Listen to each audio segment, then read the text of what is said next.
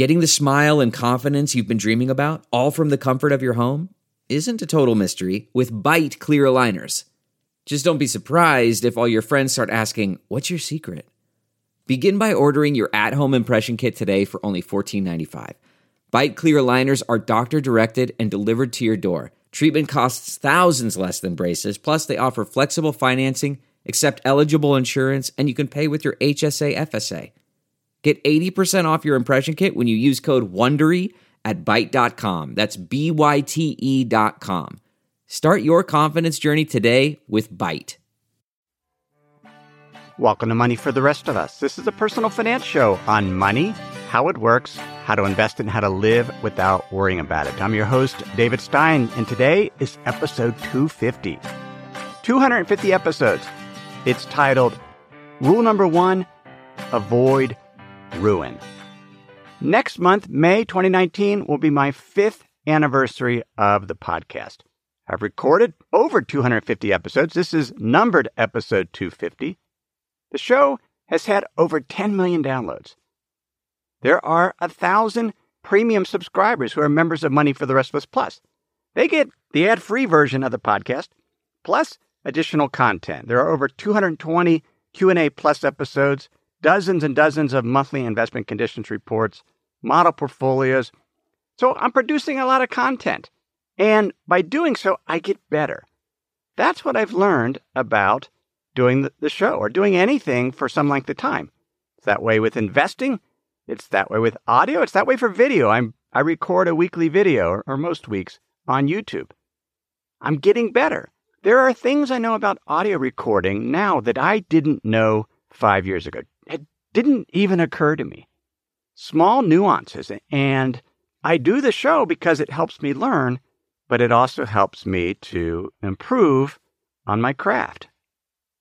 Thank you for listening. For many of you who listened from the beginning, thank you for sharing the podcast with others. That I really, really appreciate. Just a note, Money for the Rest of Us Plus usually is closed to new members, but it's now open for spring 2019 enrollment. You can check that out at moneyfortherestofus.com. There are 3 individuals that I have learned the most from when it comes to investing. They influenced how I managed money as an investment advisor, and they influence how I manage money today. The first is Seth Klarman, who runs the hedge fund Baupost Group. He used to manage or still manages money for one of my former clients. I spent a lot of time or some time with him, certainly many hours reading his annual letters, but also spent some in-person time with him over the years. The second is Ned Davis of Ned Davis Research. I've subscribed to their service for over 15 years and have learned an incredible amount from him and his colleagues at Ned Davis Research. And the third person is Nassim Nicholas Taleb. One of his teachings I want to share today. It's from Skin in the Game. From that, I derive the number 1 rule of investing, which we're going to talk about. That number 1 rule is avoid ruin. Here's what Taleb wrote. I effectively have organized all my life around the point that sequence matters, and the presence of ruin disqualifies cost-benefit analysis. What does that mean? That sequence matters, and the presence of ruin disqualifies cost-benefit analysis. Well, this past week, I was visiting with a friend. He was recently diagnosed with an aortic aneurysm. An aortic aneurysm is an abnormal bulge in the wall of a major blood vessel, the aorta, that carries blood from your heart to your body. That's from the Mayo Clinic describing that. It's the same condition that I have. I've mentioned it on the show, but I don't mention it very often because mine's fairly benign. I have it checked every 2 years by the Cleveland Clinic. It hasn't changed. But his is much more severe. And the risk of dissection, effectively the aorta tears, is much higher for him. So he's contemplating open heart surgery to replace the section of the aorta that has the bulge with a fabric graft. The doctors tell him right now, untreated, he has a 7% risk of a dissection in any given year. I looked it up and found that about 20% of patients with the aortic dissection, essentially tears, die before reaching the hospital. Without treatment, mortality rate is about 30% in the first week, 80% after 2 weeks, and 90% after 1 year. The hospital mortality rate, if you go and you're treated, mortality is 30%. When I researched this, probably been 10 years or so since I was diagnosed, one quote I remember, it was, "You do not want this surgery." The mortality rates at the time were over 5%. I searched, not knowing anything about this, who am I going to go to for help? And I ended up choosing the Cleveland Clinic because they published the statistics of their outcomes. I shared these statistics with my friend. Cleveland Clinic does 500 to 600 elective ascending aorta repair surgeries per year. The mortality rate has averaged 1.2% per year for the past 5 years. 2.7% risk of stroke during operation. My friend is in his late 40s. A healthy individual in his late 40s has about a 0.4% probability of dying that year. This is according to the Social Security Administration. He has a decision to make. There's a 1% chance of probability of dying during the operation based on the statistics at the Cleveland Clinic. But there's a 7% probability of dissection of the aorta, in which case the risk of dying increases. You can't compare the 1% probability of surgery death to the 7% probability of dissection. These probabilities are across an entire population, which means 7 out of 100 individuals with a severe aortic aneurysm will die this year. But if each year there is a 7% probability you will die from an aortic dissection, then as time passes, your probability of dying approaches 100%. You'll die sooner rather than later. But that's different for the surgery. Well, in some ways, it's the same. If you had this surgery every year and there was a 1 to 2% chance of dying, eventually it wouldn't work out and you would die. But in his case, he just needs to do the surgery once. And by doing so, his probability of dying in any given year will fall significantly. What Tala means that sequence matters is that we live through time, that we're changed by events as time passes. And if there is an event that can ruin us, can kill us, bankrupt us, particularly with repeated exposure, such as the case with my friend, he has repeated exposure to the probability of his aorta dissecting. If we have that repeated exposure, then it's better to reduce it. Rather than trying to get better at forecasting probabilities, it's better to just reduce that exposure. There's a paper by O. Peters and M. Gelman called Evaluating Gambles Using Dynamics. They write, gambles are often treated in economics as so-called one-shot games, meaning they are not part of any dynamic and are assumed to reside outside of time. A Monte Carlo simulation where you run 5,000 iterations on a particular portfolio, that takes place out time. We're not living through that. It's a statistical analysis. But in life, we are changed by the events. We just get one shot, and we're going through time. We're not calculating probabilities outside of time. They continue. If we lose our house, we cannot bet the house again. The typical decision problem only makes sense in the context of a notion of irreversible time in dynamics. We cannot go back in time after the gamble, and our future will be affected by the decisions we make today. So when we talk about avoiding ruin, the reason why is because once it's here, we can't go back in time. And so it's better to do things now to avoid it. Taleb writes in Anti-Fragile, the payoff, what happens to you, i.e. the benefits or harm from it, is always the most important thing, not the event itself. I talk about this in my book in terms of what is risk. Risk is the personal financial harm of an event in the financial markets. It's the personal harm, and it's not just the event, it's how it affects you through time. Taleb continues, instead of trying to improve our ability to predict the future, it is vastly more effective to modify your exposure and learn to get out of trouble. Modify our exposure. I thought about this a lot this week. I came across a really cool paper. It's called Stock Market Charts You Never Saw. It's by Edward F. McQuarrie. He's a professor emeritus. He's not a finance professor, which means he's outside of the mainstream, which is why I like him. He writes, investors have seen countless charts of U.S. stock market performance, which start in 1926 and end near the present. But U.S. trading long predates 1926, and the foreshortened perspective that results from a focus on post-1926 data can be misleading. To compound the problem, visual and arithmetic frailties, as cataloged in behavioral finance, make it difficult for investors to draw appropriate inferences from long-term records of performance. Have you seen these charts? From 1926, it shows how much you would have made a dollar invested. And yeah, there's some dips, but at the end, hey, stocks for the long run. You're going to come out ahead. Except we don't invest over a 93-year period. We invest in smaller chunks of time. A 30-year retirement.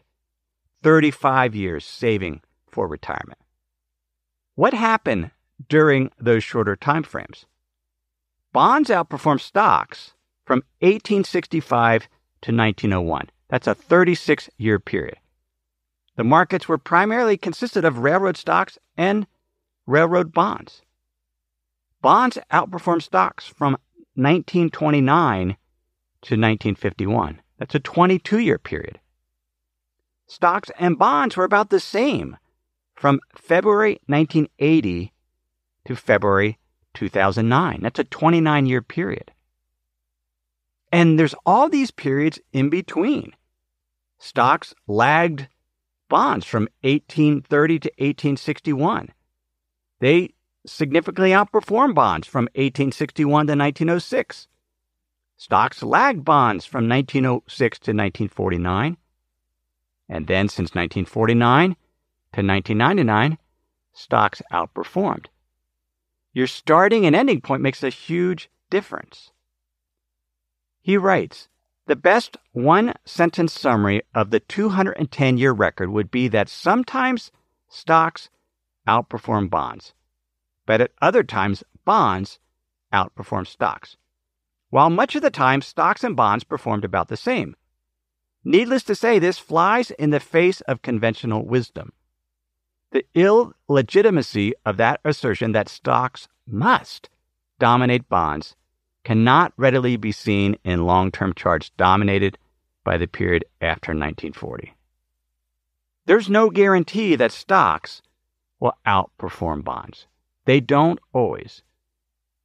In theory, they should when we look at the building blocks of what drives returns for stocks.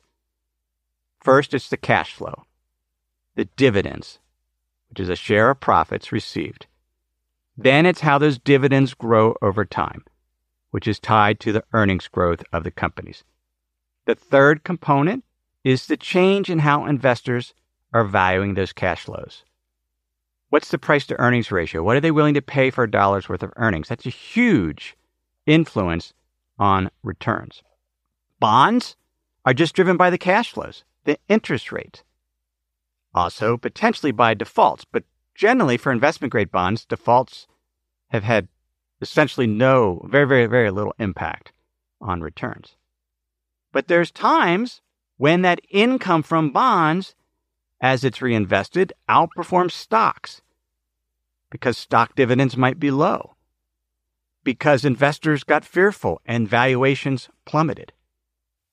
McQuarrie writes, an investor who bought near the top of the 1920s bull market but reinvested all dividends grew an initial $10,000 investment into about $9.3 million of nominal final wealth, even when evaluated near the bottom of the 2007-2008 bust.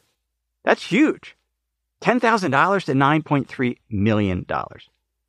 Conversely, he continues, when valued in constant dollars, in other words, after adjusting for inflation, and with dividends spent along the way, as a retiree might do, that same $10,000 investment produced a bit more than $33,000 in real final wealth. The 300-fold difference captures the effect of omitting dividends and adjusting for inflation. Put another way, since 1928, dividends plus inflation accounted for 99.7% of the nominal wealth produced as of 2008 by investing in stocks. 99.7%. It's the cash flow, it's the dividend, and it's reinvesting the dividend, and it's the impact of inflation over time. He says few contemporary investors expect a multi-decade return on their stock portfolios of 1 to 2% per year. But it's possible, and that's why we need to look at conditions. Where are we today? Before we look at those conditions, let me pause and share some words from this week's sponsors. We have a brand new sponsor to our show. It's Yahoo Finance.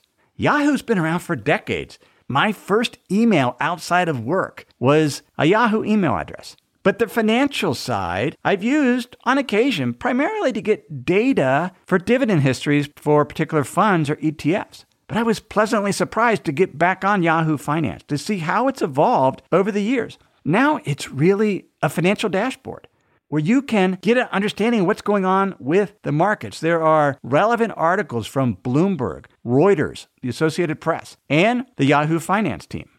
You can look at the economic events calendar and see which data series are being released that day and what the consensus is. You can see the pulse of the markets at any time by going to Yahoo Finance. In addition, you could see all of your investments in retirement accounts in one place. With Yahoo Finance, you get a consolidated view of multiple accounts. Yahoo Finance serves as a financial hub for your retirement accounts, but also comprehensive financial news and analysis. You need to check out Yahoo Finance, particularly if you haven't been there in a while.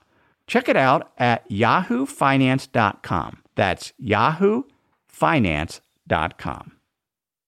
If you've been using Mint to manage your finances, you know they shut down several months ago. Well, let me tell you about the budgeting solution, the financial tracking solution I've been using for the past number of months. It's Monarch Money. Monarch Money is the top-rated all-in-one personal finance app. It gives you a comprehensive view of all your accounts, investments, transactions, and more. You can create custom budgets like I've done. You can set goals, collaborate with your partner. And now you can get an extended 30-day free trial when you go to monarchmoney.com/David. What I like about Monarch is the ability to customize what I want to see. I have custom budget categories, and then I can go on to the dashboard and see where I'm above trend on some of my spending. I especially like that Monarch will never sell your data to third parties or show you ads. After trying Monarch myself, I understand why it's the top-rated personal finance app. And right now, get an extended 30-day free trial when you go to monarchmoney.com/David. That's monarchmoney.com/David for your extended 30-day free trial. Dividend yields for U.S. stocks right now are 2%. That compares to 3% dividend yield going back to 1969. So it's below average. The dividend yield for non-U.S. developed stocks is 3.4% versus 3% average going back to 1969. So the dividend yield for non-U.S. developed stocks is higher than average and 1.4% higher than U.S. What are investors paying for that cash flow? They're paying 20.2. That's the PE of U.S. stocks based on the trailing 12-month earnings. The average is 17.5. Non-U.S. developed markets, so excluding emerging markets, have a PE of 14.9. The average is around 19 going back to 1969. So they're much cheaper than average.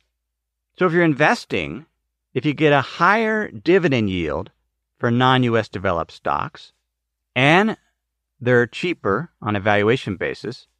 We're not going to discuss the earnings growth, but let's say earnings growth is comparable between the two. Then non-U.S. stocks are expected to earn more than U.S. stocks. In fact, on Money for the Rest of Us Plus, that's the assumption. The assumption is U.S. stocks over the next decade will have an annualized nominal return of 5.6%, with a probable range of negative 2.5% to 8%. Non-U.S., excluding emerging markets, an expected nominal annualized return of 6.8%, and a range of 4.5% to 10.5%. Now, there's no way of knowing what will happen over this next decade, but these are reasonable assumptions based on starting conditions. And a reasonable assumption for U.S. bonds over the next decade is a return of 2.9% to 3.1%, based on starting yields. Global bonds, much lower. European bonds, 0.7% annualized. UK bonds, about 6.1%. That's the starting conditions. Having some reasonable assumptions are important, but recognizing it doesn't have to be that way. And this becomes really, really important when it comes to retirement spending. If you're in retirement, as you're saving for retirement, there's plenty of time, often because your balances are small, you're still saving, you can take more risk, you can have more in stocks. If stocks underperform bonds, it's not the end of the world because you continue to save. On Money for the Rest of Us Plus, we've been discussing in the forums a little bit about how do you invest in retirement? What should be the spending rule? What should be the asset allocation? One of the members there brought to my attention a book. It's called Living Off Your Money. It's by Michael McClung.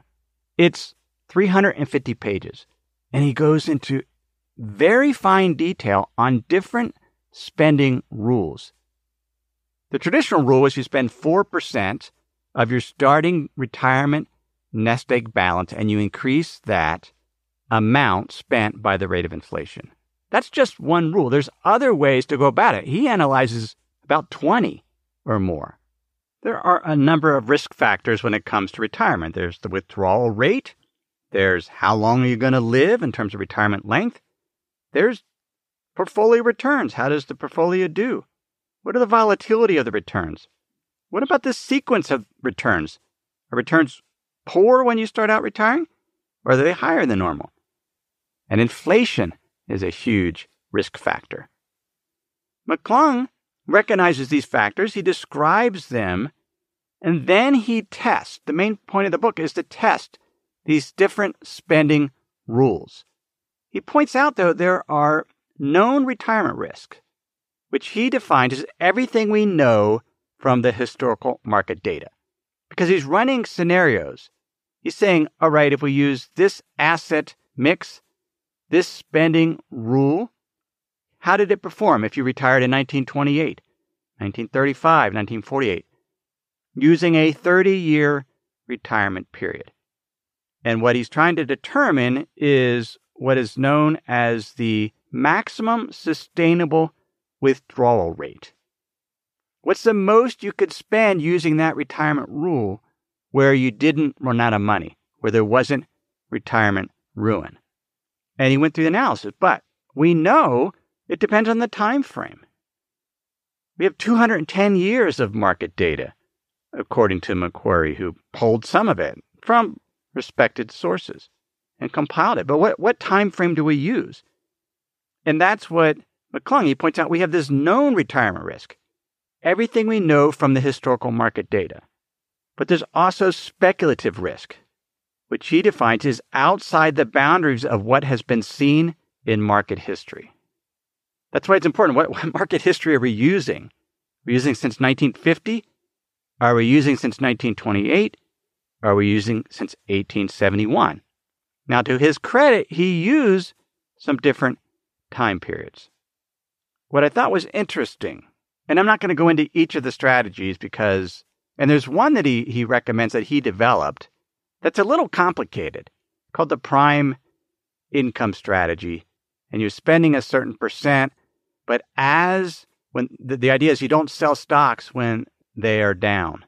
And so you're looking at how the stocks have done, But his strategy performs the best under many scenarios, but there's also times based on market returns where stocks get to be upwards of 70 to 80% of the portfolio, which to me, that's really high for a retiree.